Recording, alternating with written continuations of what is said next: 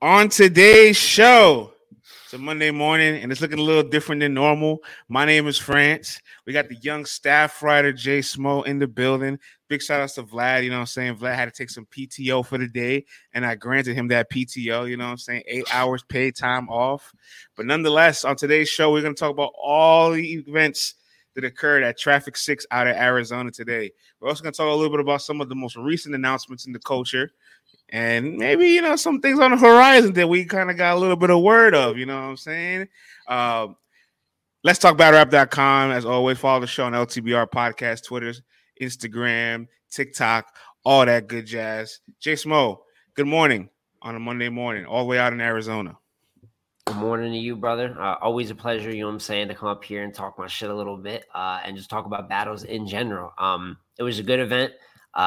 There are a lot of good announcements going on. Looks like we're going to have a good fourth quarter. And if this is kind of maybe a little bit of that start of that ending run, I think we're starting out pretty well with probably one of URL's maybe better events of the year. So it's a super exciting weekend and super exciting couple months ahead.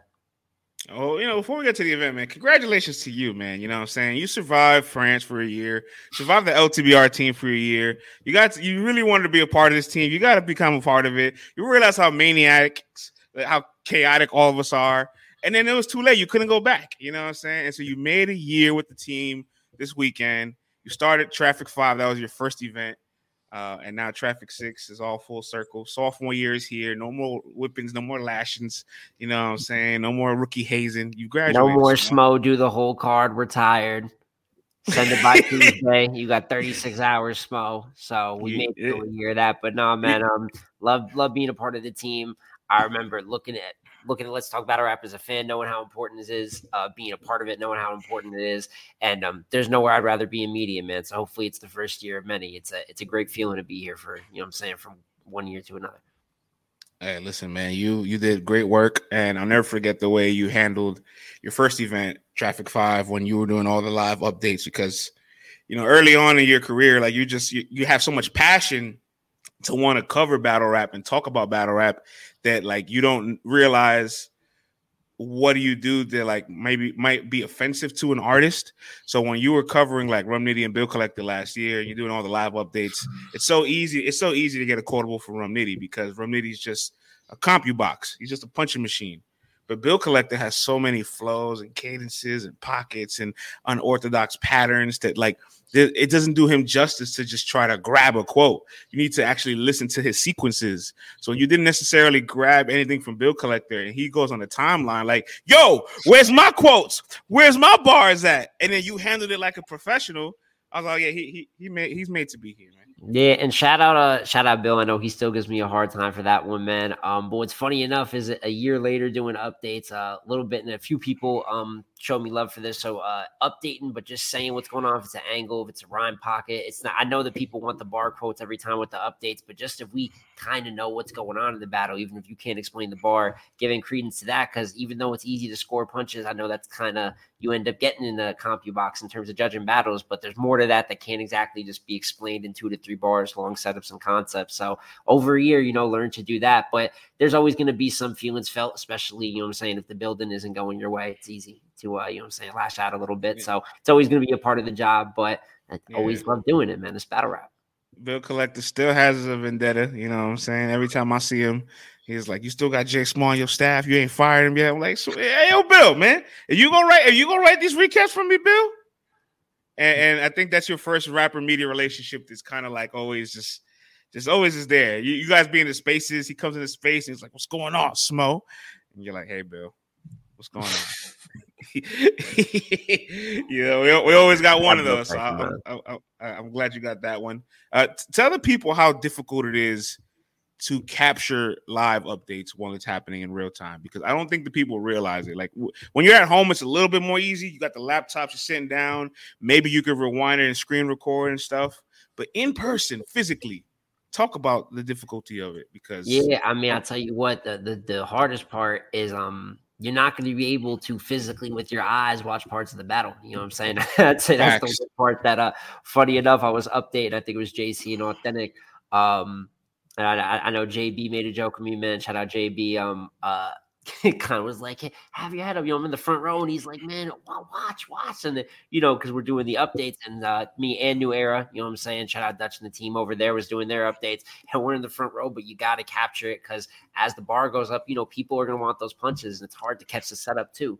You want to catch the rhyme with it because if I just post the punchline, it looks a little bit ridiculous with some of the shit that we say in battle rap. You know what I'm saying? Like if you only catch the back half of a bar, but leading up, catching the setup, catching 3 to 4 lines sometimes if it's a longer concept is definitely difficult, but it's even more difficult to wrap it. So at the end of the day, we have a way easier job than some of the artists and even some of the staff that are working the event. But I love doing it. You know what I'm saying? I love giving people, especially battles that it might be a little bit months time. Who knows? You know what I'm saying? When we see the battle, you need to have, even if people can't see it, there's still live camaraderie that goes on, people kind of reacting even if they didn't see, if they heard someone got smoked. That's all really important for the culture. We got to get these jokes off on the timeline. This is a joke-based culture. We got to get a little bit of slander or a little bit of praise. So it's definitely difficult. It takes away from being able to actually like just watch the battle straight up for enjoyment, but I wouldn't do it, you know what I'm saying, if I didn't feel like it was important or if I didn't like battle rap. So yo, there's nothing like the timeline on a Saturday morning for a big event when everybody's hype, everybody's excited, and we all get to experience this battle in real time.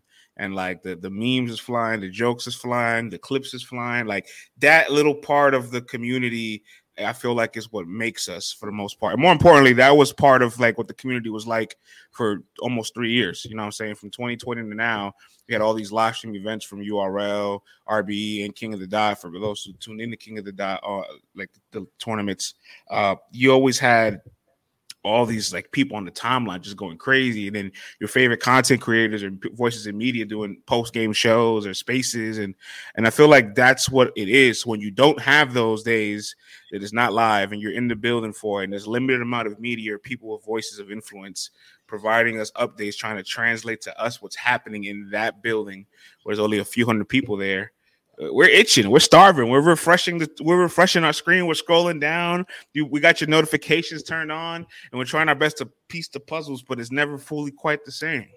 And I 100% agree with that as someone that most of the time has to, you know what I'm saying? I mean, I'm on Arizona, so luckily for like an event like this, it's only 2 hours up the way from me. For the most part, a lot of the app only events are East Coast based, and I'm one of those thirsty motherfuckers on the timeline. Like, please, God, you know what I'm saying? Like, give me some type of updates. And I know what it feels like to even go 10, 15 minutes without it. So even if it's just one bar, it's talking about an angle, just trying to shoot out something every 5 or 10 minutes, and it makes sometimes, even though it's not a battle by any means, it makes people feel like they're there a little bit. It gives them a reason to care, and then it sticks in their mind as something to look forward to down the line. So it's all really important. It all goes towards the cycle of promoting an event and getting people excited about it. Enough of the semantics, man. You know what I'm saying? Traffic 6, let's talk to the people about your experience in the building, who you met, people that you got, the people that recognized you, you know what I'm saying? The energy in the building. We'll talk about the battles too. I know you got a blog recapping, but we'll get a little bit more intense because, your boy got to hear some things. You know what I'm saying? I heard some of the same things that you heard. So, we can have a nice little dialogue. Tell me about your experience in Traffic 6. Fantastic. And I say this every time I talk about my in the building experience for any event. For those of you that haven't been to battle rap events in person, you really don't understand the peak of what this culture is. You know what I'm saying? I know it's a culture to be rugged, toxicity. You see some craziness on the timeline. In-person battle rap events is the most love you will see anywhere in this culture. It's nothing like the internet. It's nothing like the internet. Media, from fans. Yeah. You're friends with everyone you're around for the night. You know what I'm saying? That's in your vicinity watching the battles with you. Every time I go front row, didn't see all members of Frontline up there. Shout out Frontline, almost at every URL event. But people I saw from last year, man, those are your people for the night. And you're rocking out watching battles for 6-7 hours. On top of that, venue is pretty good where you could walk all the way out to the back, and there was mostly battlers and even fans just kicking it out there in the back, and then you can walk back in, get your seat really easily. So it made for a good experience. You don't just have to sit there. I usually have to sit there and just hold my spot in the front row because the Lord knows, you know what I'm saying, I leave the front row, I'm probably not making it back, for instance, you know what I'm saying? So, but at this one, a lot of just back and forth, real leisure, and still a pretty good amount of people. I'm not going to lie, that first hour, I got a little nervous there, but then everything filled out really, really quick. I think mostly everyone must have been in the back, but it still ended up being like a pretty good amount of few hundred people, maybe 400 people maybe.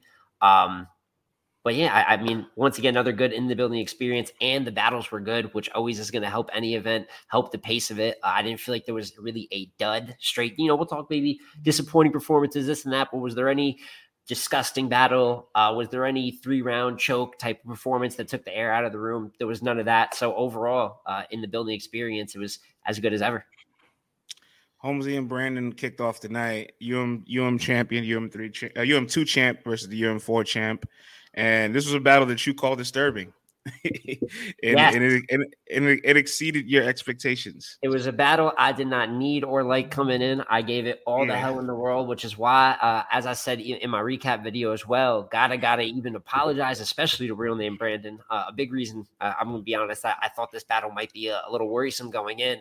And they had a very good opener from one of the more competitive battles in the night. I wouldn't say the most competitive battle of the night, but definitely like a debatable battle with that, no question about it.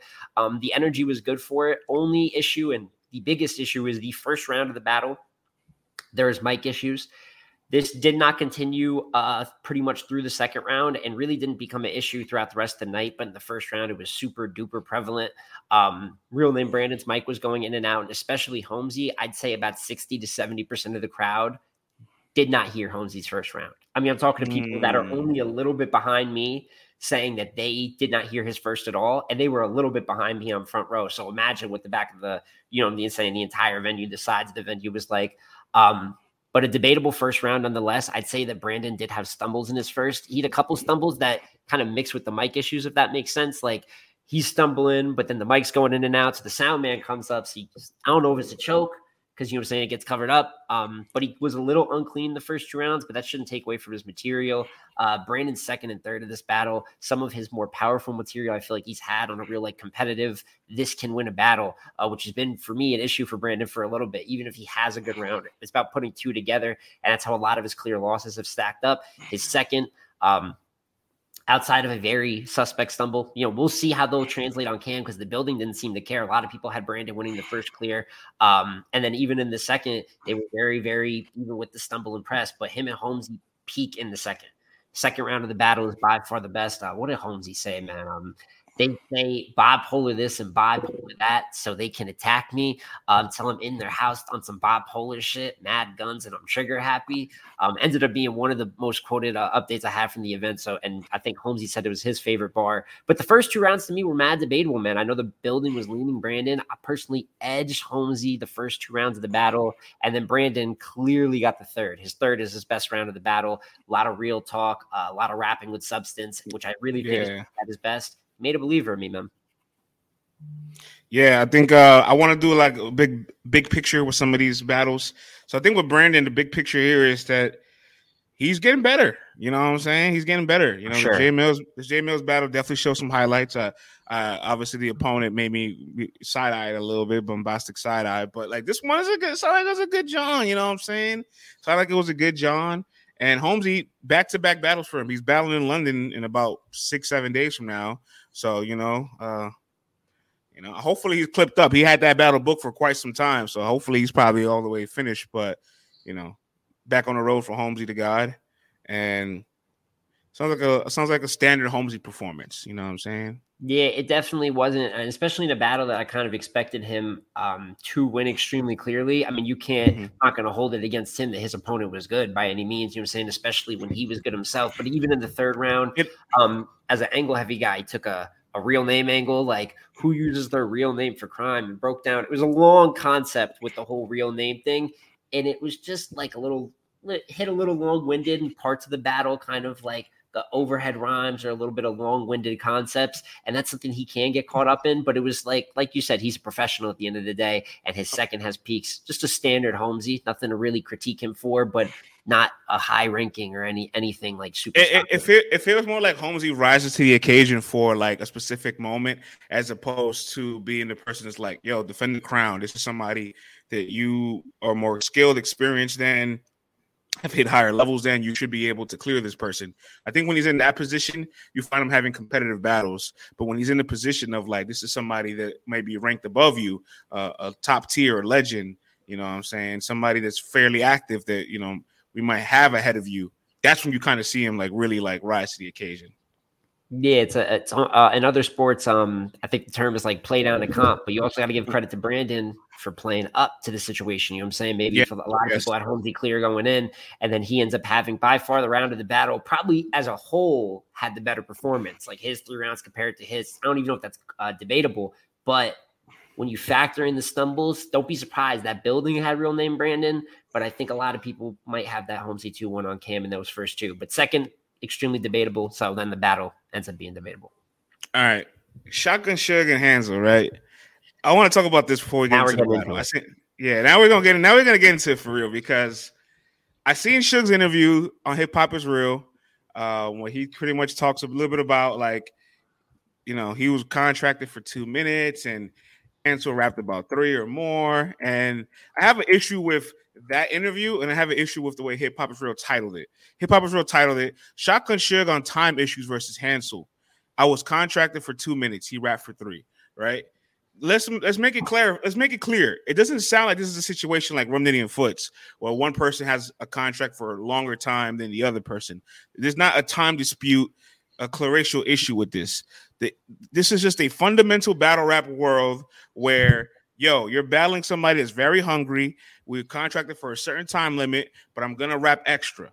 You know what I'm saying? And Suge says in that video that we had a conversation about it, and yet he still let Hansel rap longer. So in my opinion, I'm just kind of like, bruh, the leagues don't call time. I wish they did. I wish leagues enforced it, but that's gone. They haven't done that for over a decade now. So you can't expect the league to try to call time, right? You're not going to expect your opponent to do anything favorable to you. So I don't even know why people even have these conversations with their opponent. Your opponent is not meant to do any favors for you. The hell? Especially if they know they can take advantage of you in that aspect, they're going to. So it's up to you to call time. And if you don't call time, I feel like you shouldn't complain afterwards. Period. Yeah, I mean, I had talked about that as well. And I 100% agree with you on that note, is that you have the option, especially as the vet, to call time. No. We signed a 2-minute contract. You're done. And I know that a lot of, it involves you kind of having to play the villain. So then it is kind of, what if I sacrifice my optics for something that really he should be doing already? I'm with you, but then he's just going to rap 3 to 4 minutes, man. Like, then you just got to live with that. And the second part of it is vets. When you're battling a rookie in a 3-rounder and you get contracted for 2 minutes, think about when you were a rookie battling a vet. All right. Were you going to rap that exact 2 minutes?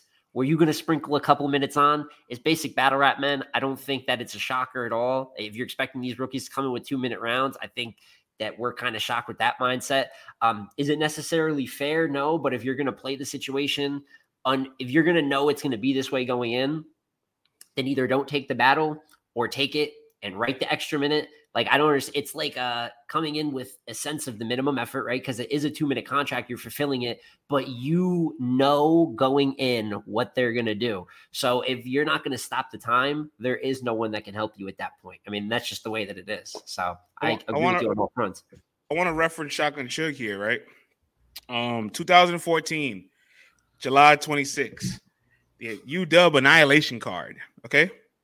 A young Shotgun Suge in his career, when he wasn't that active on URL, by the way, he's probably battling URL maybe once or twice a year. He still wasn't one of those guys.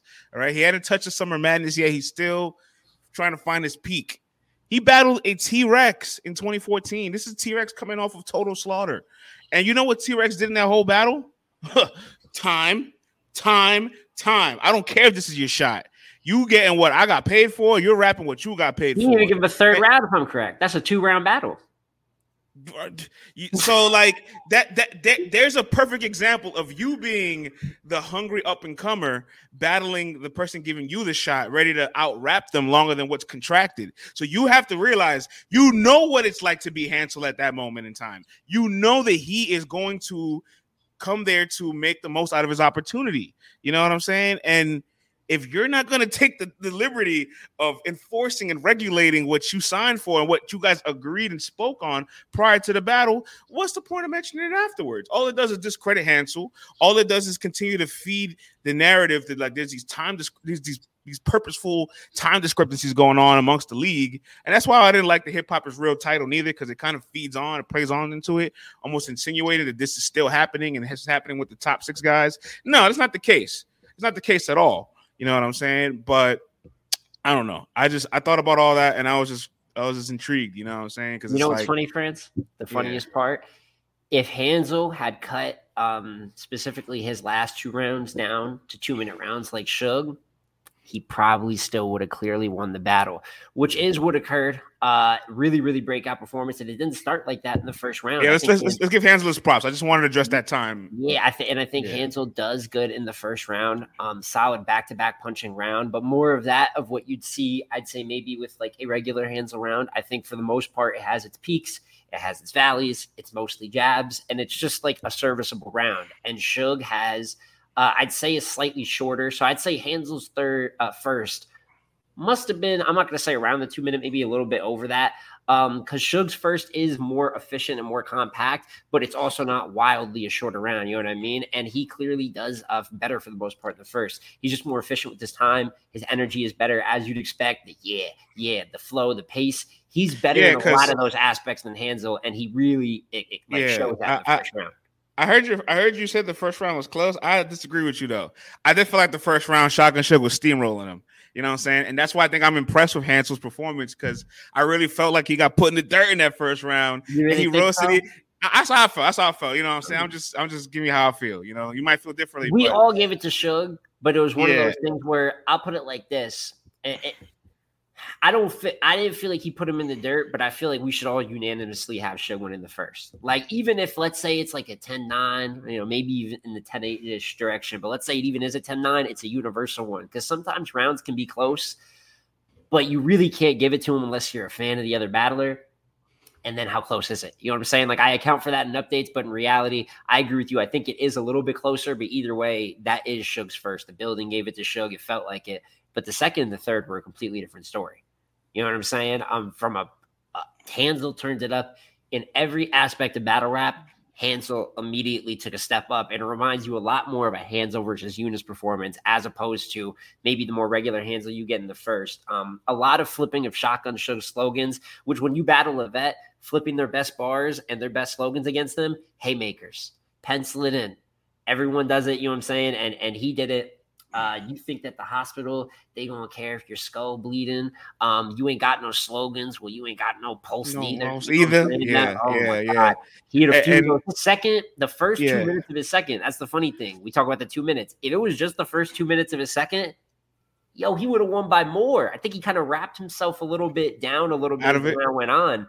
And I wouldn't even say out of it because it didn't ruin it. I still loved his second, but the first 2 to 2:30 of Hansel's second is insane. Like, but that's why I don't want to say that first round is competitive, because I really feel like there's some level of perseverance from what he did in his second round and his third round, and that's why I think it's a bit remarkable that he's had this breakout performance, because at the end of the day, Hansel, out of all the rookies, sophomores, up and comers, he's the purest version of it, because he has like less than 20 battles to his catalog, right? If I pull up his verse tracker, he just started battling in 2021. So, like, if there's anybody we need to be patient with, it's him. You know what I'm saying? But he's also the mouthpiece in the heart of his crew. Or not his crew, I should say his class. So, like, you see him online, you see him vocal, you see him coming at the vets. So when you become that person, we kind of expect you to show up in these spots. And so even though he was winning battles, the performances weren't necessarily the most, I guess, dynamic or in the fashion that I was necessarily anticipating. So it left me with a little bit, it left me with some desire, but I was still noticing that he was winning. You know what I'm saying? Like, when you go back to that 3-on-3 with all the people from Top 6 versus Jersey, he's the only one that got around. You know what I'm saying? When you go back to their finals exams, he's the one that caught a body. You know what I'm saying? And then you look at his Judge win against Eunice, one of the better battles this year. It's a Judge win, and that might even be a preview to what to expect for rookies versus sophomores. And so he's still leveling up. So it's very frequent we might be able to continuously say he's had another career high performance, because he isn't close to his ceiling. He can still keep reaching other levels. I love that he wrote uphill, and I love that he stood poised enough to stand the storm of a Suge first round and find a way to win the last 2 rounds. I got to give Hansel his credit.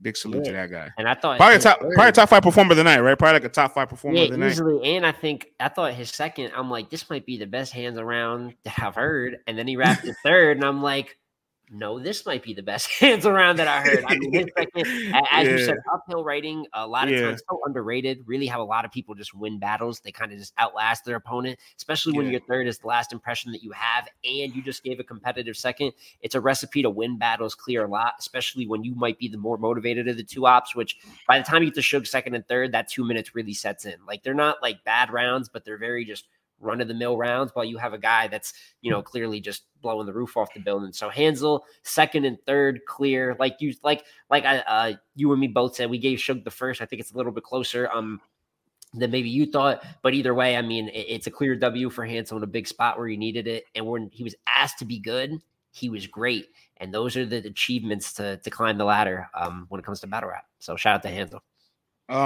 Shotgun Suge, you know what I'm saying? Last big picture before we go to the next battle. Because I don't have a lot to say about JC and Authentic. I didn't get a chance to really get, say any rumblings on it. But I want to say about Suge. Last year, 2022, an aberration for him, right? Ended up being top 5 in Cody, top 4 in Cody, actually. An amazing year to the point people actually felt like he deserved the award. He was booked 9 times last year. And so far this year, he's been booked 7 times. So between 2 years, he's got 16 battles on the league. And I can't help but feel like this year he's reverted back to who he once was, you know what I'm saying? Or who he was before that run. Because out of his 7 battles, rough night at Kings and Queens against Shuni, rough night at Summer Madness against Fonz. You know what I'm saying? I think I have Hansel taking advantage of this opportunity more than Suge. That Gnome Impact 2-on-2 was something very strange from that I never want to see again.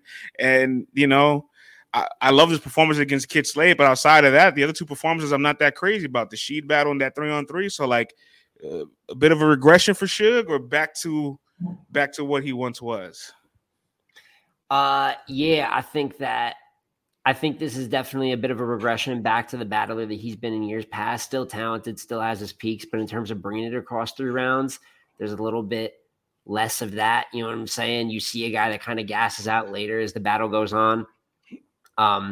Tough situation, you know what I'm saying? For, especially considering some of the matchups he's taking, especially coming off of last year, how like built up, you know what I'm saying, his stock was in the bigger matchups. To go from that to this, it could definitely stifle the motivation a little bit. I think it's still possible. The ability's there. His pen is still upgraded. You see that in his peaks, but right now it definitely seems like a little bit more of a burnout type of thing than anything else. And I just hope that he can find that maybe with some upcoming matchups or possibly some opponents in the future can find a little bit of that more, bringing it across 3 rounds. But when you see things like stumbles on SM physically, stumbling on SM in grudge matches, it does get to be a bit worrisome. 7-2 app record last year with his 9 battles. This Hansel battle hasn't dropped yet on the app, but it might be a loss. It might be a loss. It could be a win. Who knows? We'll see. But the record doesn't reflect. And it's crazy is that he's the most booked battler so far this year in the league, and he's hinting that he might be on Homecoming. He's dropping some hints. So the year's not over for Suge. There still might be one more. So. We will see. We'll see. JC and Authentic, I don't personally have that much to say, so I'll let you take the floor on it whenever you return back to the screen. Time out. All right, so look, I'll continue on Suge in the meantime. So listen, man, and I'm not trying to pile on Suge, all right? I know what y'all say. Oh, here comes France again, pulling out these numbers and stuff. No, it's the volume that's like, bruh, like, you know what it is?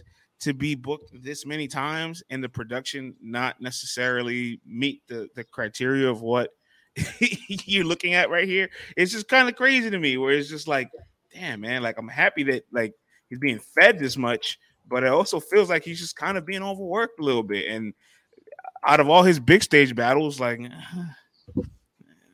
I didn't like any of those performances. I didn't like him versus Shuni. I didn't like him on Gnome Pack. I didn't like him on Summer Madness. So am I gonna like him on Homecoming? I mean, if he's on Homecoming, because I seen him winking. And I know what that means. I know what that means very well. You know what I'm saying? I saw it on Hip Hop Is Real, him dropping those little clues. And they have it on the members only page. If you're not a members only, go ahead and subscribe to that. I seen him dropping those little gems. I'm just like, bruh, if this man's on Homecoming after the year he's had, he can do no wrong. But damn. Save me before I keep talking about Suge. Yeah. But with that being said, next battle was JC versus Authentic, which I would say is some of the. I'll put it like this. I can't say it's a bad battle by any means, especially got good reception in the building. I'd say out of all the footage, it might be the weakest, still solid. You know what I'm saying? But out of all the battles, I definitely think it was the one that gave the least maybe explosiveness, peak moments, or talking points. And I think the first round of the battle has a lot to do with that, to be honest. I thought that JC got out to a very explosive lead on Authentic. I thought Authentic's first ends up being his lightest round of the battle, which can be problematic, especially when you're already reviewed as like the underwhelming A side going into the battle. And the building, as the battle went on, I began to kind of differ from the building opinion wise. I thought the second was closer. I thought the first JC kind of clearly just punches him out. The second was closer, and Authentic had a movie studio scheme that landed like super crazy. Paramount, Warner Bros, a bunch of peak bars. But I thought JC kind of matched him and superseded that. I just thought not just bar-wise, which is what you expect from JC, but performance-wise or the full JC effect was going on. I thought he was out to a really clear 2-0 lead. The third is the closest of the battle. Authentic has a great third. What did he say? How did JC walk on water, but died trying to body surf or died trying to surf? That was crazy. I think it's crazy that JC's battled like a million times since surfing. Nobody said that. Like, damn, it was right. It was right there for the taking. Crazy that. I think that JC's has his hardships post-surf battle, but it's so many bars. It seems like people can still get off just from the loss to surf.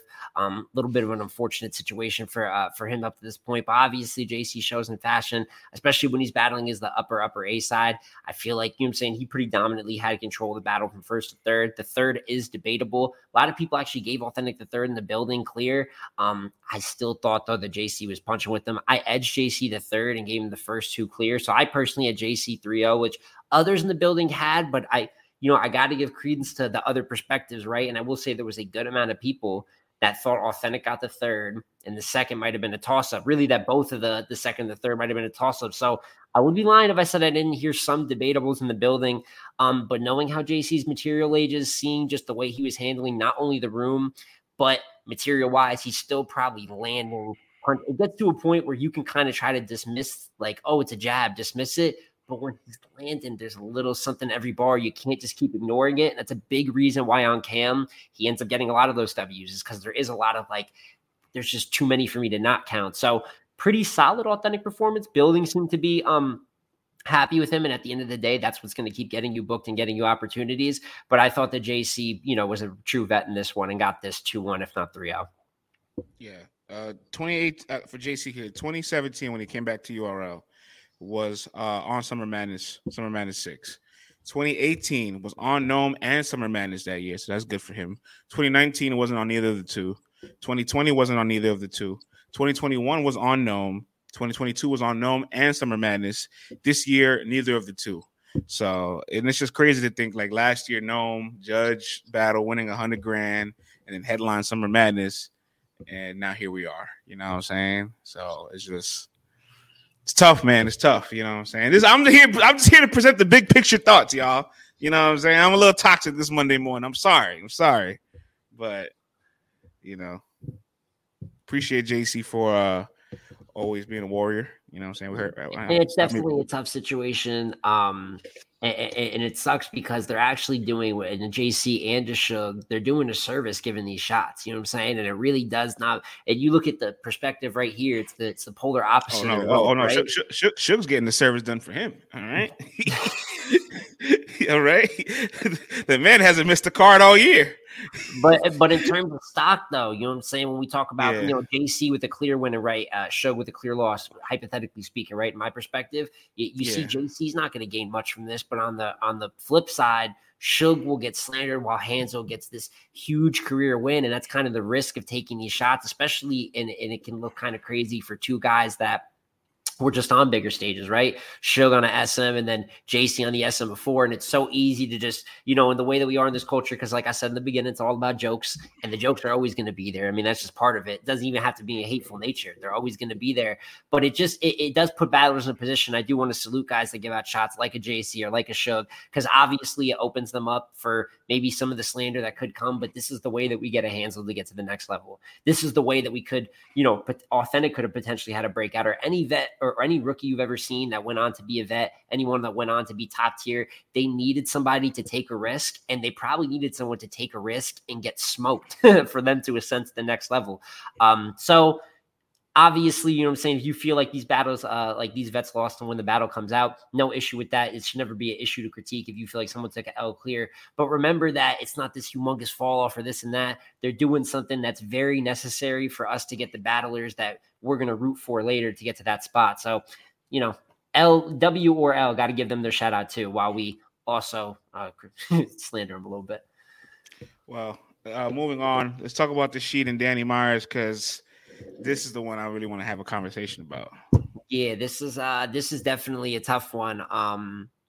Definitely a tough one, I'd say, for Sheed. That's the first thing I got to say about this battle up front. Danny was, and this battle I thought was going to be a battle of the night coming in, battle of the night contender. I didn't have it in that pick, but I thought Danny versus Sheed very easily for some people was going to be that pick. Just straight bar for bar energy, how Danny usually brings his energy, and then someone like Sheed that's animated matching that. And that's how I thought it would play out. And I'd say right from the first round, that's not how it was playing out, France. Danny Myers went first and was smoking Sheed in the first round. I mean, that's just really the reality of it. Back-to-back punching reminds me a bit of his Souffleur Soul performance. In terms of just the power punchingness of it, definitely it's a different leap from a Danny who has, 35 battles this year, something like that. And then immediately from the first round, you can tell this is probably going to be one of the better Dannys that you've seen this year. Sheed's first is good, but it's more on the sly, witty back-to-back side, and ends up not, you got to match peaks, you got to match energy. And he wasn't really doing any of the things you'd expect from Sheed in this situation to do. You get into the second round, Danny cools down a little bit, and Sheed probably rises a little bit, but doesn't meet the peak. You know what I'm saying? He probably jabs to the point that the round is close. He's consistent, and Danny didn't really snatch it, but he didn't snatch the energy. Like, you can make it close, but at this point, you got to look beyond that. You got to snatch the energy of this room back, because you could argue 1-1, but me and many argue 2-0. And then you get to the third, and it might be the worst of them all. You know what I'm saying? In terms of the lopsidedness, Danny has 3 rebuttals. Insane rebuttals. The room is entirely his. He can do no wrong. Back-to-back punching, chain punching, pockets, everything. I mean, he's really just styling on him at this point. And then Sheed gets into a like an angle, like a kind of a deep introspective, the parallel, I think, between Danny and his daughters. And Danny's daughter, the whole angle about Danny's daughter. Now it breaks that down. I want to cut you off here. I want to cut you off here because I did get to hear New Era's podcast recap as well. So shout outs to Dutch and Freddie, who was in the building. And they had very, very, very similar sentiments to what you're saying. And I want to ask you, do you think this is a situation that on camera you will feel differently about? Because, it sounds like you guys both feel the same, but I'm wondering is like, she is a layered writer, so I can at least expect to find something I like from him. But yeah, it's not a bad round. But here's the thing. And this is the thing about building energy, right? It doesn't, getting not cheered doesn't necessarily mean that you don't have good material, but you have an opponent who up to this point has completely controlled the pace of the battle, which is on you. You know what I'm saying? I mean, at the end of the day, it's a competition, and he has outcompeted you up to this point. And the thing is, when he's controlling the pace, he's dictated, I'm punching back to back. This building, they're waiting for haymakers because I just gave him 7 of them, 8 of them back to back. And now you, after having a battle where you haven't matched his peaks, decide to take a much more drawn out, much more, you have to be with me for a minute or two here for me to get there. You have kind of lost all the benefit of the doubt to lead up to that. Now, does that mean that it's not a good round? No, I think Sheed, while he had, in my opinion, probably the most disappointing performance of the card, to be honest with you, I wouldn't even say that he had a bad performance. He was clean. His second is good. I would say there was points where I was like, almost like he's wilding in the second. But Your first is a little regular, no other way to put it. And then your third, there's a good concept there, but it's just about the time. You're at the bottom of the third. You have none of the building on your side. You've already lost another round clear. You barely made the last one debatable. He just didn't have the room to pull that off. So you may enjoy it. I think people will enjoy it. But in terms of, he still lost by a large margin. I don't think that comes down to the building being one-sided. I think that comes down to the fact that you didn't have any of the energy on your side when you took a long angle, and that can happen to any battle rapper in the world. So I was doing some thinking about this, and I had two big thoughts, right? One of them, and we're also going to talk about Sheed's year too, because I have a lot to say about that. But one of the thoughts I had was Sheed was in this exact same venue a year ago against Kid Chaos, and we walked out of there saying this was one of the best battles of the year. Why a year later he struggled, right? In the exact same venue, the exact same spot.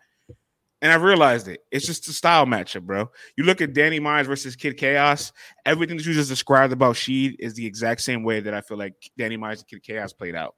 You're battling somebody that's a bit more structural, a bit more, I want to say drawn out, but obviously has to paint a picture a little bit more than you. Is not going to get to a punch as rapid as you. And when Danny Myers has his energy, relentlessness going, and he's dictating the pace, and you can't keep up with that pace, there's going to be a separation being created. And that was in a small room, and Absolutely. you can feel. And that was in a small room, and everything you described just now, and the stage feels very similar to that battle. And then Kid Chaos and Sheed obviously had a great battle themselves together, but that style in itself might not be able to just handle the bar god, you know what I'm saying? And that's what it sounded like that happened to Sheed, honestly. It sounds like he just had good concept, had good writing, but Danny's pacing kind of just overwhelmed. That's the best word I could use, is that at one point it was just like it was a race, and you're just seeing someone just run just faster, you know what I'm saying, as the race goes on. So I will say, though, for Sheed, someone that I've said, we've done the big picture, someone that I've said has everything to be a top-tier talent when it comes to battle rap, especially out of the UM4 class. When you look at him compared to some of his other classmates, I thought him and Slade, who we'll talk about in a little bit, in a bit of a similar light, I thought that they were both the standouts of their class. And I think that Sheed still is good. I'm not, pulling the plug on Sheed or panicking, but this was a matchup where Danny usually is very helpful in pushing. I mean, obviously he's kind of smoked a couple new guys as well, you know what I'm saying? And this situation is more of that category, but Danny has tend to bring like great performances out and help a lot of new guys get to the next level, or upcoming battle rappers. I shouldn't even say new guy at this point with Sheed, right? But upcoming battle rapper that we should say. And I thought this one really would show the separator. Would have liked to see a little bit more from Sheed. I disagree with you heavily, Small. I think there is a time to panic. I think it is time to panic because at the beginning of the year, and look, this is real early in the year when I see some performances that like alarmed me a little bit. They gave me a bit of red flags. You guys told me, hey, just chill out. It's not that big of a deal. He'll bounce back. But when I saw his Suge battle at Outside, yeah, it was a 2-day weekend, but this is Suge coming off of Cody. So this is like Suge at his like red hottest, you know what I'm saying? Electric. And Sheed is a very dynamic performer coming off a battle of the year contender with Kid Chaos. Their battle was underwhelming. And maybe you can want to blame the timing of it, but in my head, I was just like, yo, this should have been a real electric battle, and it wasn't. I raised my eyebrow towards it. Then the Bill Collector battle, it wasn't a bad battle, but best believe because it was a battle that he was climbing up to, and everybody like envisioned him taking on. Been more. Like at the beginning of the league. It should have been more. So it was now good, I'm looking at it. It wasn't. I don't even say it's lackluster, but I get that was a moment battle, a career battle. Neither of the two are lackluster battles. They just left me with a lot to be desired, and they were big opponents and big moments for him. So I'm just like, damn, bro, like these are moments where I'm expecting you to catapult into something.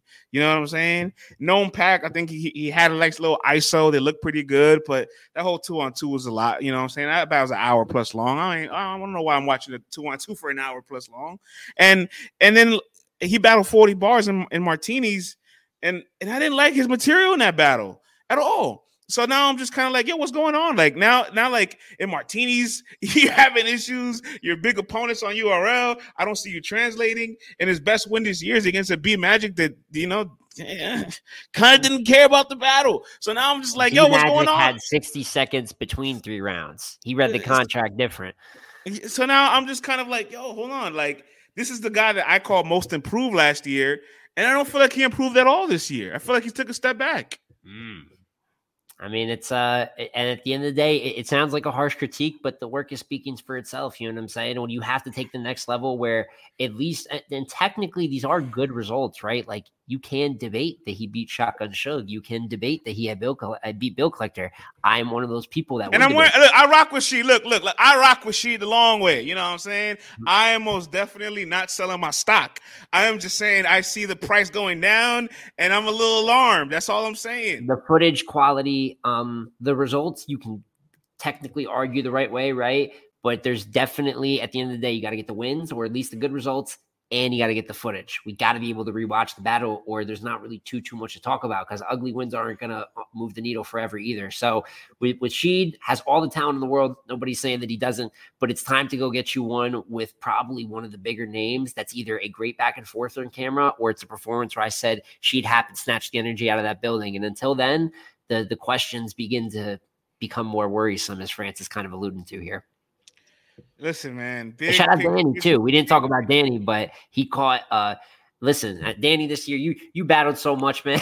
You battled going. He's nearing. He could get to 40. I don't know if he'll get to 40, but he could get to 40 battles, which would be astronomically biblical. You know what I'm saying? I don't even know what to describe battling 40 times in 1 year, but one of his better performances of the year. I've been a little critical of Danny at times. He's battling a lot. It's not a lot of impact. There's at times I don't think the material is always the craziest. He's just kind of handling business as a pro versus a lot of non-pros, but Sheed is a pro, and he treated him like a non-pro, and there always has to be praise for that. It's up there with the Flair showing for sure. And I want to say this. I want to say this to Sheed, right? Because I feel like I don't want this to be heard and be like, you're being harsh on these critiques or these performances.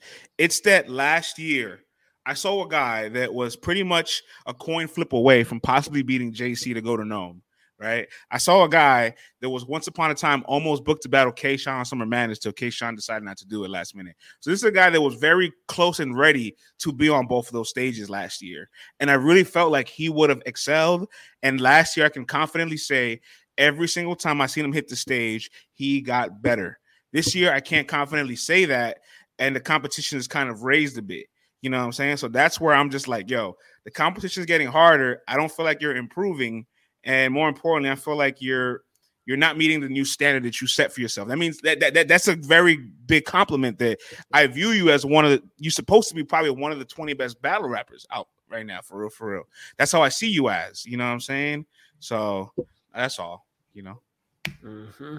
Once you become great, I guess there's expectations, right? You know what I'm saying? Yeah, listen, man, at the end of the day, it's only I could talk a few different ways about that I view really either of their years, but I'm big on in the result moments, and I gave Danny especially a lot of critique coming in, and he handled business the complete opposite direction. I gave Sheed a lot of praise going in, and when we critique, it's not flipping the energy, it's not switching up, it's something new happened, and I have to talk about that, and that's just and I've been consistent. I've been saying this all year, though. I'm like, bruh. The truth of the matter, man. You know, so I ain't selling my stock. I'm still holding on. You know what I'm saying? But I'm a little concerned. You know what I'm saying? I'm a little concerned. That's all I'm saying. I want to talk about Geechee and Jay last. Can we fast forward to Rum Nitty and Kid Slade? We absolutely can fast forward to Rum Nitty and Kid Slade, even though it did end up going on last for those that didn't know, in a sense. Yeah. And let's be real, with battle rap, like main events and like filing it, no one actually knows what they're talking about half of the time. But like, this is the main event, that's the main event. That night they said it's the main event, but it probably won't. Yeah, I know people. I know some people. Like, I know some people associate the main event with who goes last. I don't. I associate the main event with how was this marketed, how was this presented, who was on the flyer, because that was actually getting paid to be the main event. Just so people know that, you know, and there's always, and that what I'm saying right now is not going to stop anything. People are still going to just be wrong loudly or be right quietly, however they want to go about it. But it is worth noting that Nitty and Slade did end the night. And you could tell. I'm going to say this. Just from the intros of this battle, you could just tell what was about to. It felt like what was about to go down. They announced, "Yo, my brother Kid Slade." I think maybe 4 of us. I'm clapping. I think 3 other people let out a woo, and then they announced Rum Nitty's name, and it's like, it's like a football team just ran on the field. You know what I'm saying? It was complete. You could tell home game to the core. But even with that, I think that's just we're going to talk about that optically. But this battle from the first round to the third round, it is not close. It is not close at all. And I don't even think Kid Slade was that bad in this battle. I think he's solid. I liked his. I think some people liked his third the most. I personally thought his first 2 rounds were a little better, a little cleaner. He starts stumbling in the third, but he has some good material. He's going to need a skin graft. Looked like they ironed out a bubble coat. I thought that was crazy. Like he's got some bars like that. The slushy bar. Yeah, like he's got some bars where it's even got some imagery on top of the fact Slade is just a cold rapper. Like his delivery is just cold. Like it's very, very good.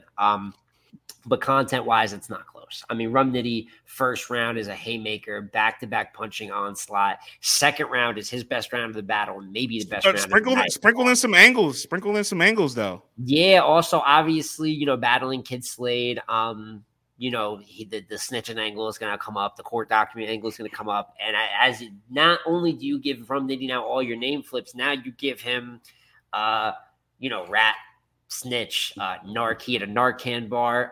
If y'all don't think the last person that told came back from getting drug, what makes y'all think a Narc can do it? So when you get the angle, obviously you get name flips of the angle to open up a little bit. But overall, man, when it was pretty much working the angle, the obvious angle, and just punching regular Rum Nitty stuff.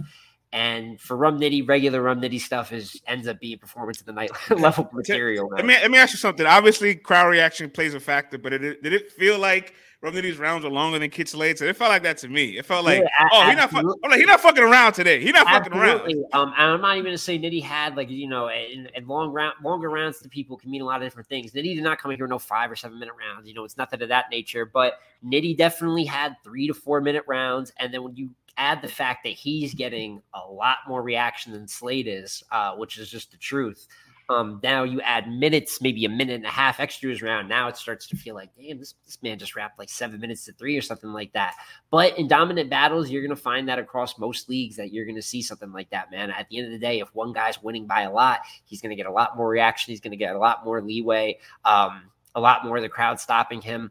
But yeah, there's not really much it felt like Slade could do either, if I got to be perfectly honest with you. Like, I'm not saying he was the most formidable. Slade probably could have been a bit better. But I didn't think that he was bad. While him and Sheed were both disappointing, I think I'd prefer his performance over Sheed's performance. But this was a mismatch, and it's one of those things where, shout out to Slade, I was very confident that he'd get around going in, or at least be one of the best versions of himself, someone that I think is from UM4, my personal top talent from that class. I think he really has something different. And he's been good against vets so far. Obviously, the Rock battle is covered in all types of controversy, but a lot of people are saying it's a competitive battle for a reason. You know what I'm saying? Whether it's a good or a bad battle, it's not easy to have a competitive battle with a Tay Rock versus Suge. I thought he did good. People are high in his Cortez performance, right? But Rum Nitty in Arizona, this was a bit of a suicide mission, France. I know that we've talked about this one a little bit, but I didn't see this one working out for Slade in the booking. I thought it was an uphill scenario, and it played out probably just about as bad as it could have played out for him. And maybe the rare Nitty body bag. I don't know how you felt about it, but it was definitely clear all 3. And probably Crown Nitty's performer of the night. I have a lot of thoughts. All right. First and foremost, I understand there's going to be a world of battle rap that is it's entrenched into the streets, right? The ethics, the code, and they're just never going to rock with him. And that's fine. I'm not acting like everybody is like that, but that population exists. So we're not going to undermine the people that feel that way. But there's also a very large population of people that are civilians, and they don't necessarily care about that and just want to follow the art and the raps. And for those people, they're still fans of Kid Slade. And I personally think he always lands big bombs in all of his rounds. Like, he's always going to have 2-3 really big haymakers. That man is capable of landing some big punchlines. But for me, I don't have him winning a single battle since the Tay Rock battle. And I know the Tay Rock battle, he's winning on the app. You can argue he won it, but the whole battle is just like just one giant mess that I don't really feel comfortable trying to give credence to either of those two guys being a winner for real. And when I think about like his Suge battle, I'm not going to front. That was a very difficult situation for him to try to overcome. I got to give him a whole ton of credit for even just being up there, but I thought Suge had his best performance of the year against him. I don't have Kid Slade winning that battle. And Gnome Pact, you know what I'm saying? I just talked about it with Sheed. So I didn't like that battle from any of the four of them, for real. But it wasn't a bad performance. It just wasn't one to write home about. And in this Cortez battle, look, maybe I'm in the minority. Me and Titus feel the exact same way. We feel like that battle's competitive, and nobody really wants to admit to that. I feel like there's this lack of objectivity with Cortez sometimes. And even if you have Kid Slade beating Cortez, I did not watch that battle thinking, yo, this is a guy that can compete with Nitty. I was just confused by the booking because it's like, yo, a year ago, Bill Collector, who was a top 5-6 battle rapper in the world, just came off winning a tournament, has all this road experience, went into this exact same venue to battle this exact same guy, and lost clearly. And Kid Slade's not better than Bill. He's nowhere near Bill's level right now. So it was a very similar result. Oh, I'd say even worse this time around. It was a worse result. It was a worse result. And so I just don't think there's moments of his style where like he's landing these haymakers, but the pacing of it and the in between space isn't enough to compete with some of these top tier names. And I'm not critiquing him for all that paperwork. I don't care about none of that. I'm critiquing him strictly off of his production on the stage, and I don't feel like it's producing the results that people probably think it's producing personally. You know what I'm saying? I wish there was much more of a gradual incline after that Cortez battle, because it was a good look for him. It was a very good look for him. But I don't think you just go from Cortez and Martinez to Rum Nitty in Arizona and expect to be successful. Yeah, that's ludicrous. And I think this is something else that, and then we can't stop this from happening either. And I don't think that we should, but definitely limiting it. Stop using Tay-Rock and Rum Nitty to give people shots. That's pointless. We are sending people into a lot of times either just dead on like suicide missions, or for the most part, they're going to do their best.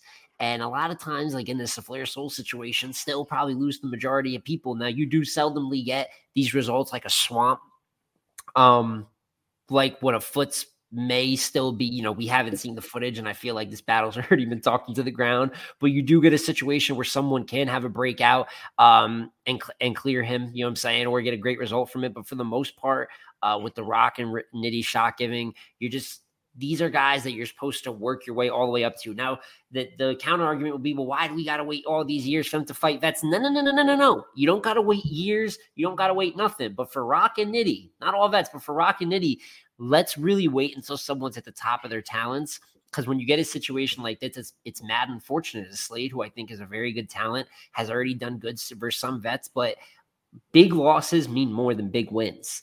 You can tank your stock way quicker than you can just go and rise it all the way back up to the top. So when you have a guy that's really, you feel is on the precipice, if you have a battle from him with Core where clearly, you know what I'm saying, everyone appears to be happy with it, there's a bit of a push for him, you're not going to get it just time and time again to push a guy if you're going to walk him right into a 30. So in terms of giving a shot, being Rum Nitty in Arizona, that's not giving someone a shot, that's shooting them.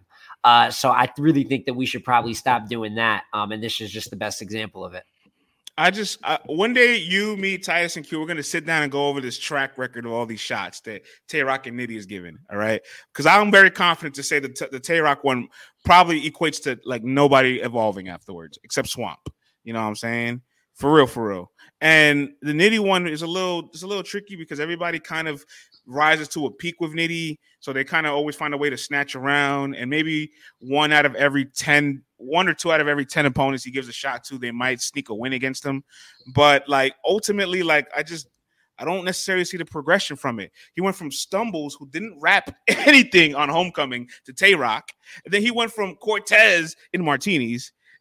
I want to keep emphasizing in Martinis because I feel like that venue, it produces these, what's the word? Help me out here, Simone. When you produce something that's like kind of false, you know what I'm saying? Like you have a bit of an illusion.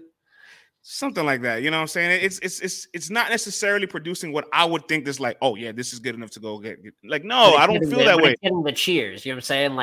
It's getting like the energy that it's like that, but you personally don't. You're looking at the material and you're like, this is next level material. I don't see it that way. So like from Stumbles on Homecoming that didn't rap a single round to battle the face of the league, and then Cortez in the small room to then battle your number one ranked battler on the app in his hometown, Queen, which he did very very good versus Suge, all things considered. But a lot of people have him losing that as well. So yeah. I mean, your point a little bit. I ain't say you got to give him a bottom tier, nothing like that. But I just think there is a much more gradual increase, and more importantly, I don't feel like he's seen from his stumbles performance to now. Is there really any evolution in his style other than just a couple heavy hitting punches in between some of these rounds? Like he might be close to his ceiling, and I felt that way for a long time. He wrote that in his UM4 draft. Maybe close to his ceiling. He's a productive battler, but like I just feel he needs to bring more to the table. He needs to diversify a little bit, especially if these are the opponents you're going to try to throw at him. I don't know. So I never liked the booking. And now it feels like you have to work twice as hard again with him. You know what I'm saying? Not to mention the fact that you've kept him as a surprise all year, right? You made him a surprise battle on Gnome. You put him on band. Then your surprise is putting him last on Traffic. Like, you're going to actually try to market this guy and build him back up. Put some strategy behind it. You know what I'm saying? You can't be halfway. You can't. I'm kind of want to push him, but I kind of don't want to don't. You know what I'm saying? You've given him ever since the angle broke on him, man. He's gotten 3 top tier battles and or at least vet name battles at the least. And it's all promoted very weirdly at times. It's like max promotion at times. It's like he's like you said, he's getting pulled up as a surprise battle. I think he's immensely talented, and I think he's obviously going to always be in a weird situation for the angle. I do feel like he hasn't reached his stumbles peak, you know what I'm saying, ever since that situation. We haven't seen that type of explosiveness. I don't want to say it's down to confidence. Obviously, if you don't get to speak to the man, it's harder to speak to things like mindset. But at the end of the day, the ship's got to get steered quick. And overall, with both of the UM4 guys, I mean, we've seen most of the UM4 class fall out for the most part. Let's just be perfectly honest with it. Everybody made Next go away. Next might be the best member from the class. Talk crazy. We've had crazy stumbles. True Foe is a bit of how that's went out. Real name Brandon actually had a good battle tonight, so I can't say much, but obviously we know the critiques. I had no idea where MVP is at that moment. Shout out to him, though. Even he had some clever punchlines for the most part. Now you get to these last 2. We talked about Sheed, Slade. I don't know how much more time, especially with new class. Now you got 2 new classes, rookies versus sophomores coming up. The window is closing for you guys to make that run or make yourself still push worthy and not just become a part of the roster. And it's got to happen sooner rather than later. Has to. When are any of these guys ever going to just be like, hey, I'm actually ready for Rum and Rock yet? Can I get something else? When is anybody ever going to just be honest with themselves? Just be like, hey, you know what? Hold off a little bit. But when are we going to start? I'll tell you what, though, it's hard to get off of Rum and Rock because we don't know if you're going to get Rum and Rock again. It's easy to say no, plan it out strategy-wise, but the strategy, for the most part, battlers battle. They should have strategy, but that's at the end of the day, they're paid to show up, rap. The league has to have plans for guys, man, in my opinion. So when you see stuff like this, these guys have the talent. Sometimes they haven't showed up. Maybe they're not those guys, but putting a guy in Rum Nitty versus Arizona is giving him no chance, even if he is or isn't the guy. So I think it's as simple as this. Before you book that battle, you have to ask yourself, is Kid Slade right now better than Bill Collector last year? If the answer is no, you don't proceed. You don't proceed. Period. All right. But we did save the best for last, though. Although although I would say in the building, I gave Rum Nitty performance of the night. I'd say Danny and Hansel also great performances. Want to give them their credit. Geechee Gotti versus Jay the Nightwing is so by far and away the battle of the card. It was by the second round, there was really nothing to talk about in that department. Axe is I guess the main event coming in, right? Flyer wise main event, probably technically the main event. And then they end up going second to last, but there was, oh my God. So Jay starts first. And Jay is always going to have slow intros. It's just always what it's going to be. Even if it's to his detriment, this is something he's going to do. And as someone with a unique style, I can say it works out for him a lot of times as battles go on. So I'm done critiquing it. But he pretty much puts himself in a hole in the first. His first half of his first isn't like, you know what I'm saying? It's lighter material. It's a little bit jab, like reminds me of his first versus Mad Flex. In a lot of ways, the structure of this battle reminds me of the way he approached the Mad Flex battle. The second half of the first is straight punches for the most part. Good rapping. But the first half is Jay going like this. You get rapping Geechee Gotti in the first. This just from a straight punchline, scheme, cadence, like I'm just going to write bars. is one of the better versions of that Geechee Gotti we've seen in a minute. He punched Jay's life away the entire first round. It was not just a clear 1-0, it was a nasty 1-0. You know what I'm saying? It's the type that makes you worry going into the second.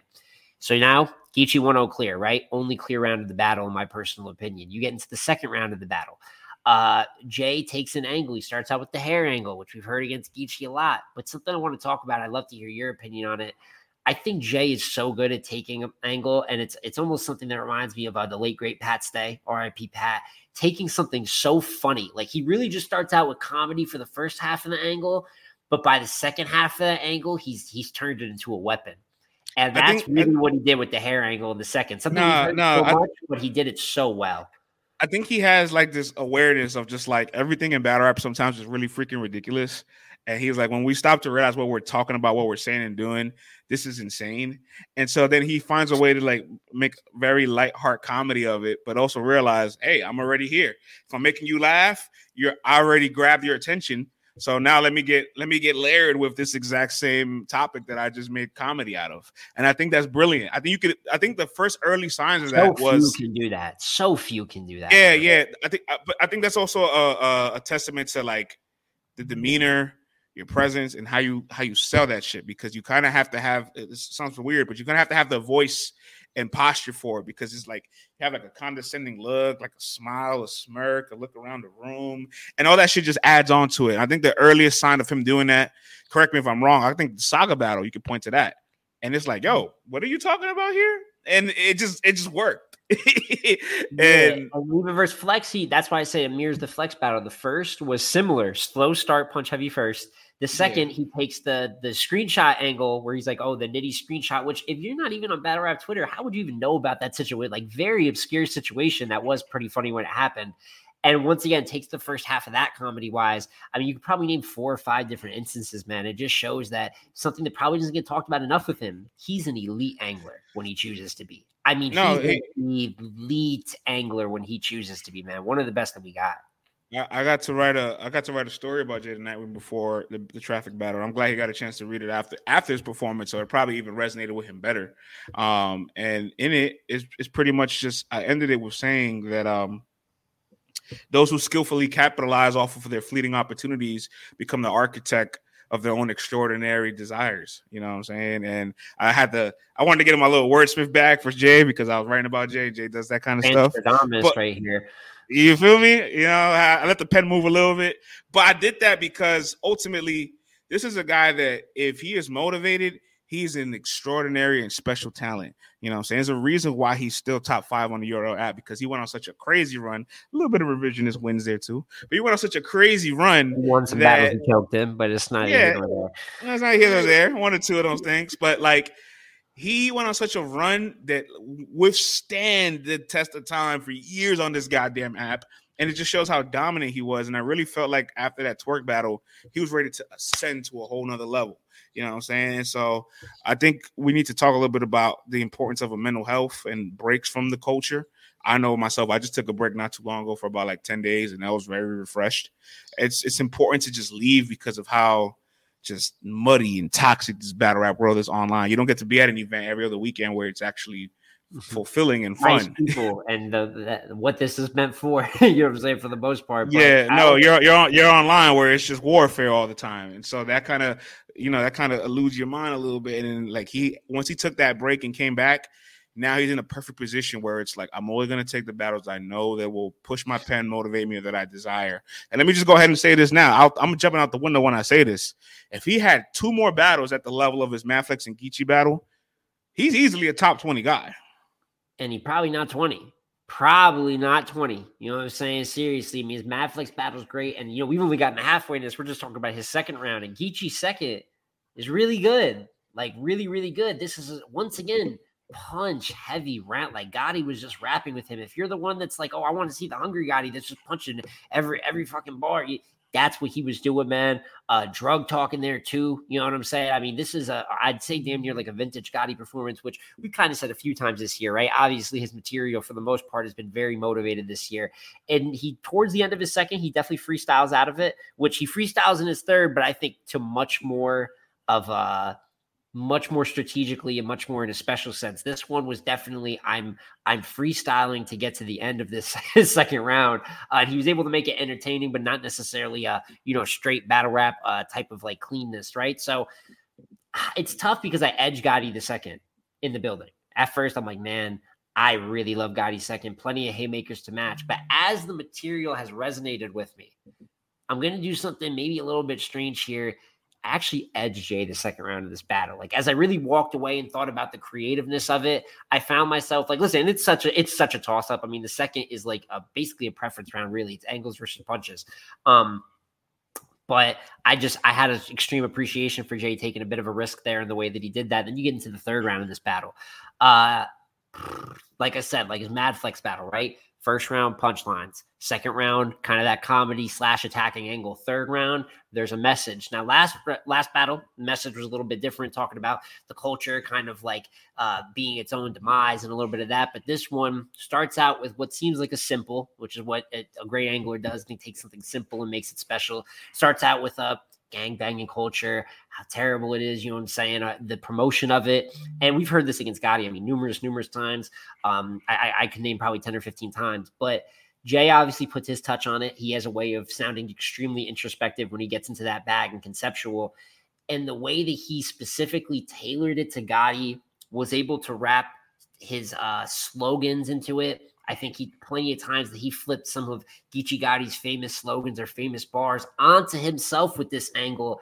It's an angle that me just saying it, you feel like you've heard 15 or 20 times before, but there was literally points of the battle where the fans made Jay stop rapping, not to cheer, not to give a haymaker reaction, to give physical applause from the entirety of the audience. I mean, there's literally people clapping like, nah, man, this is incredible. It's a dialogue third. The way he packaged it together, whether you agree or disagree with the material, because all angles in a sense are a little bit of an extremist factor. And Gotti even addresses in his round kind of some counter writing against it. But Jay really put together, I mean, one of the best rounds of his career in this third.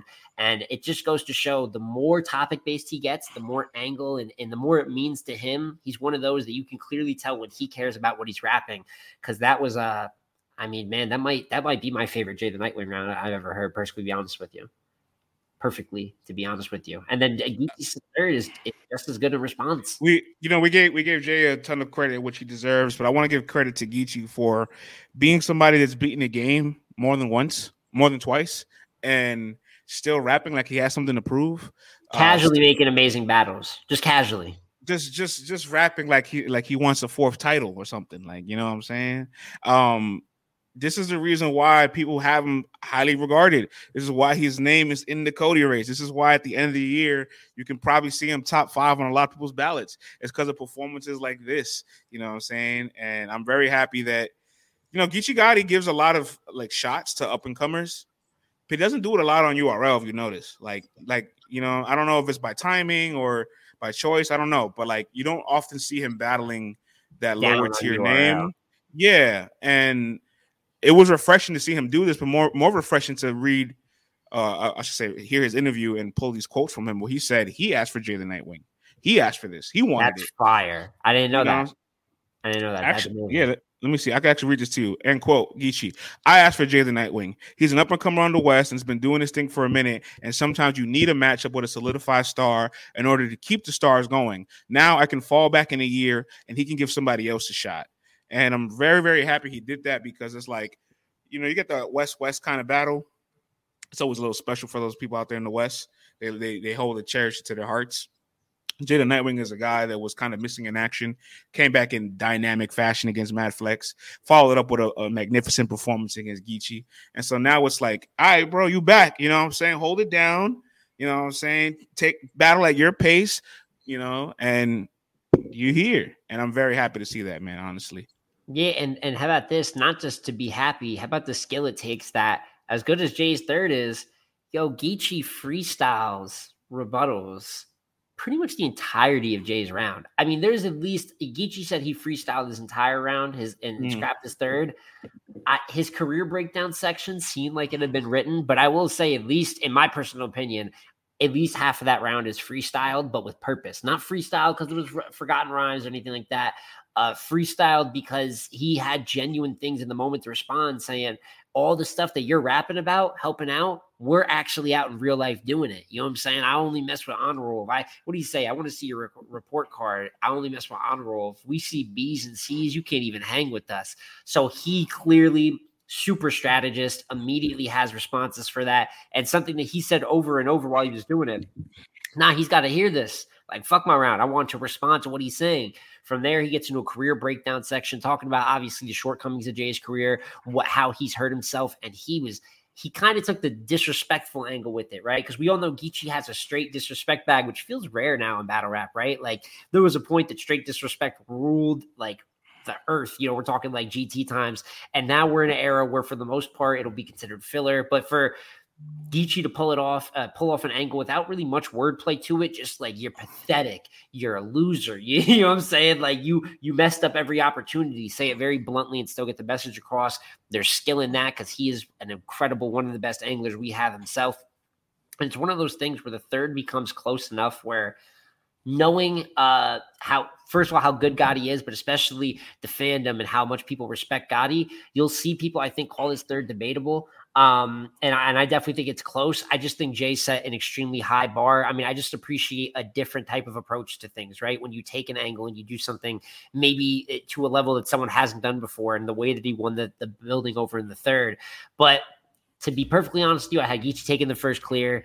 I do have Jay edging the last two rounds, but there might even be some people out there that have Geechee edging the last two rounds and might have this as a Geechee gentleman's. I'm one of that. I'll have it as J2-1. For me, it's one of my favorite phrases. It's a net positive. I think both of these guys are going to gain a lot from this. If you're Geechee, you just put up what people are inevitably going to call a battle of the year contender.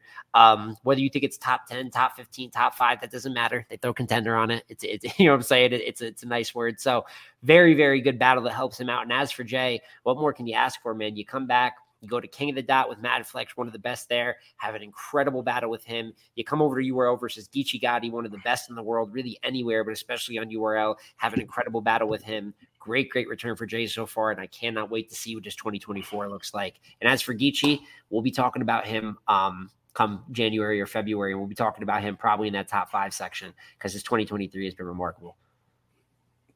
Salute to Geechee Gotti. Salute to everybody in the West. Everybody out. URL, KG, KD, JB. Everybody with 2 letters in their names. Yeah. Shout out the initial gang. The initial gang. Now, big shout outs to the league, you know what I'm saying, for putting on a very dope event for the West. Blessing the young staff writer Jay Smo in the building. They said you were a headache, you know what I'm saying? Yeah, I'm happy. Shout out Katie, man. You know what I'm saying? In my time of peril, when I was causing trouble, she helped me out. You know what I'm saying? It's a shout out to the staff and everybody, man. Always, like I said, when it comes to staff, fans, any of that in the building experience, completely different level. And thank you for URL for, as per usual, showing that. I want to close out with this. So we got some announcements over the culture. We close out with some of the latest announcements, and give it up for the ladies. You know what I'm saying? 40 bars versus QB was announced. Another grudge that had been put off. 40 bars versus coffee. What did I say? QB. Thank you. Which is a grudge that occurred. You know what I'm saying? So thank you for the cleanup. 40 bars versus 40 bars versus coffee. Thank you for the cleanup. Yes, 40 bar versus coffee is going down. Panic Room 7, December 9th, the day before homecoming, out in New York, Brooklyn. You know what I'm saying? This battle's going to be on it. This battle's going to be on a stage. You could go and catch that and then catch homecoming the next day if you're in New York. That's actually a good little deal right there. That's a nice little vibe for the weekend. A nice little vibe that I ain't going to be a part of both days. You know what I'm saying? I'm definitely going to watch. But for anyone that does, it's nice for y'all, and we happy for you. Very much so. New York's needed a weekend like this. This battle's going to be on a stage, not in the ring. So, interesting dynamic there. You know what I'm saying? You know how many people in there? Like, it could. Do we know venue size? What it could fit? No clue yet. But any early thoughts on 40 and coffee? We needed this. The first time it came around, extremely exciting matchup to see 40 in a sense, really giving Coffee a shot, right? It was Coffee running across the top ladies that she could. Now you get a year later after I'll call it the infamous night, right? Where basically 40 could not perform. I believe that she cited anxiety. I don't want to put any words in her mouth, so I'm just going to say that I believe, but obviously the battle doesn't go down one way or another. And that anxiety, mental health things we're kind of pointing in the direction of, which is very serious. But for anyone that remembers the night before 40 and Coffee the first time, 40's promo was very good. It was great promo, but it was obviously very coming at her promo, hostile, photoshops, videos, all types of disrespectful comments.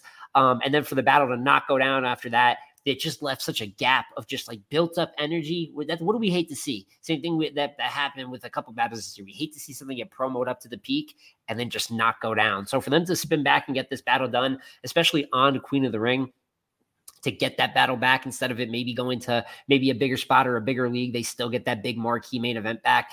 And now the grudge is even bigger, right? You have a Coffee who's better now than then. I mean, Coffee, if you weren't impressed with Coffee before, and listen, there's some people that are never been impressed with Coffee. They don't really connect with their style. I think that she has worked on a lot of the actual rapping part, delivery part. But there's always going to be people that down her. But now you have a Coffee who's having a fantastic 2023 up there with the big dogs, an active 2023. You have a 40 who has been a little, maybe a couple instances lately of choking. I mean, we can't look across the C3s, the Fonzes, the part she played in the Yoshi battle. I'm not going to give her full fault, but obviously there was a point that she choked and she had her own parts that led to the downfall of that footage. But this is now feels more of a tight match than it did before. And it almost feels like a can't lose for both. I mean, in a sense, you could always lose battle and battle rap. 40's a legend. Coffee's damn near stamped yourself. So if they lose, it's not like the sky falls down. But after all the shit talk that's went down, you have Coffee proving yourself. This feels like the biggest battle of her career up to this point, or at least culminating into that moment, a legacy moment. And for 40, you talk crazy about this girl. You didn't do it, but you said this whole time, doesn't matter that I didn't do it. I'd still kill her. But are you going to go kill her? You know what I'm saying? So how do you feel about the battle, France? Honestly, listen, you heard me early this year, right? But after the Shuni battle, I was like, this year of Coffee is better than the year she won Wody. Like, she had a very rough start with the twerk battle, and however you feel about the Snake Guys and Geechee battle is whatever, but on paper they're wins, or they can most arguably be wins. Well, she smoked Snake Guys, but the Geechee one is the footage is shoddy, but the result's good. More debatable, but like for the most part, if you tell me, yo, after twerk, I have her winning all of her battles, I have to say you're not wrong.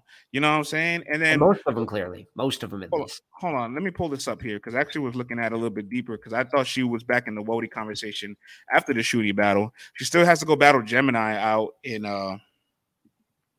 London next weekend. New champion out there too. New champion out in the UK.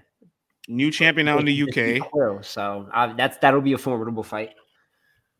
Where is this at? Sorry, I'm pulling this up here. I was breaking down Coffee's year and I wanted to talk about this. I can't find it, but she's about to have her 7th battle and like her 3rd or 4th main event. Main event against Geechee, main event against Grid main event against Geechee on the Riot, main event against Grid on King of the Dot, main event against Gemini out in the UK Premier Battles, main event against 40 BARRS at Queen of the Ring. Listen, 4 main events, 4 different platforms against 3 top tier names.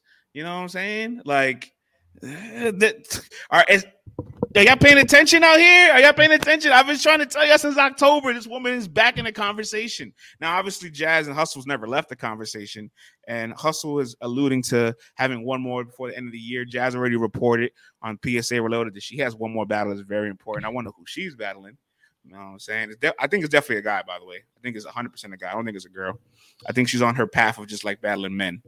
She said that's where she finds the most challenge. You know what I'm saying? She's having a bit of that 40 BARRS effect where obviously, well, with 40, I think more than anything, she's almost damn near better versus the men. But in the same sense with Jazz, both of them are beyond just battling within battling other female battle rappers. You know what I'm saying? They want to face the legends of the male side too, and they can compete with them. It seems like, especially with Jazz, big stage or small. So that super opens up the way that you can book her. You don't have to book her on a themed event. You don't have to book her in a certain type of room. You can book Jazz the rapper the same way you book Sue Surf, you know what I'm saying, Free Surf, the same way that you book a John the Don, the same way you'd book a Hitman, etc. She's ready to battle no matter the situation. So I would not be surprised if she's battling maybe another top male figure in battle rap.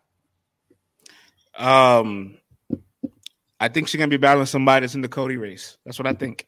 I think she's battling. I think she's gonna battle a name that's going to push her over the edge. Very, very big swing. Very high risk, high reward. That if I battle another top contender, then maybe in the Cody race, I have a chance to solidify my Wody and also be a top of the Cody list too. I wouldn't be surprised to see Jazz. What did she finish 12th last year? I'm pretty positive it was either 11th or 12th last year. And you being on the panel, I remember it was one of the two. And I would not be surprised and actually almost expect to see Jazz at least a couple placements higher than that. She's breaking down boundaries, man. I mean, there's always been intergender battles. There's always been like someone I mentioned, like a 40 bars, even a Miss Hustle that can compete with the men and the women. It hasn't been an issue. But what Jazz is doing is a whole other level of that. You know what I'm saying? But that just goes to show between Jazz, between Hustle, and even between Coffee, someone else who has battled very active and between both genders for female battle rap and to take another level, because obviously it's always still growing as battle rap is, but for specifically female battle rap to keep leveling up, more ladies just randomly mixing in intergender battles. This isn't a physicality sport where one, you know what I'm saying, or where it's like genetically one person is going to have too much of an advantage or too much. We can't put them in the same field. These people can just rap with each other. And when you see, you know, we say that, but then you have to see it happen. But when you see Coffee, Hustle, and Jazz finding extreme success and could possibly see all three of them on a top 20 list, you realize the walls are starting to break down and they're just getting treated like straight battle rappers. Not that there's any special type of things you have to take into account. So more from the ladies, man. All three of them have been incredible this year, and many have already been incredible in intergender matchups, and they're just showing that as the years go on. Hey, man. This Wody race between Jazz, Hustle, and Coffee, I'm excited. Wody and Cody going to be serious this year, man. It's going to be a great dialogue for both conversations. All right, Small. That's all I got for today, man. You know what I'm saying? Let the people know where they can tap in with you and all that. Yeah, absolutely, man. Very simple, you know what I'm saying? My name is where you can find me at JSmo Reviews. You can find me on Twitter and YouTube. I'm posting on YouTube for the most part, try to get up at least like 3 to 4 videos a week. I'm doing daily stuff. I'm doing history stuff. No matter what you like in battle rap, I promise you, I got a series for you. I got a video for you. I got something for you that you're going to enjoy. And then obviously at JSmo Reviews on Twitter, extremely active on there, covering battle rap just the same way. And at Let's Talk Battle Rap Podcast, you know what I'm saying, as well as Let's Talk BattleRap.com. Obviously, I'm writing for a minute. I'm going to be writing here for a very long time, doing reviews here for a very long time, man. So follow the brand that you're already here with. If you want to get more of my individual takes, maybe more of a bar-for-bar traffic breakdown or more detailed look at it as well, at JSmo Reviews on YouTube, man. And there you have it, man. Be on the lookout for that Traffic 6 recap article. Will be posted soon. And we out of here, y'all. Enjoy your Monday. Peace.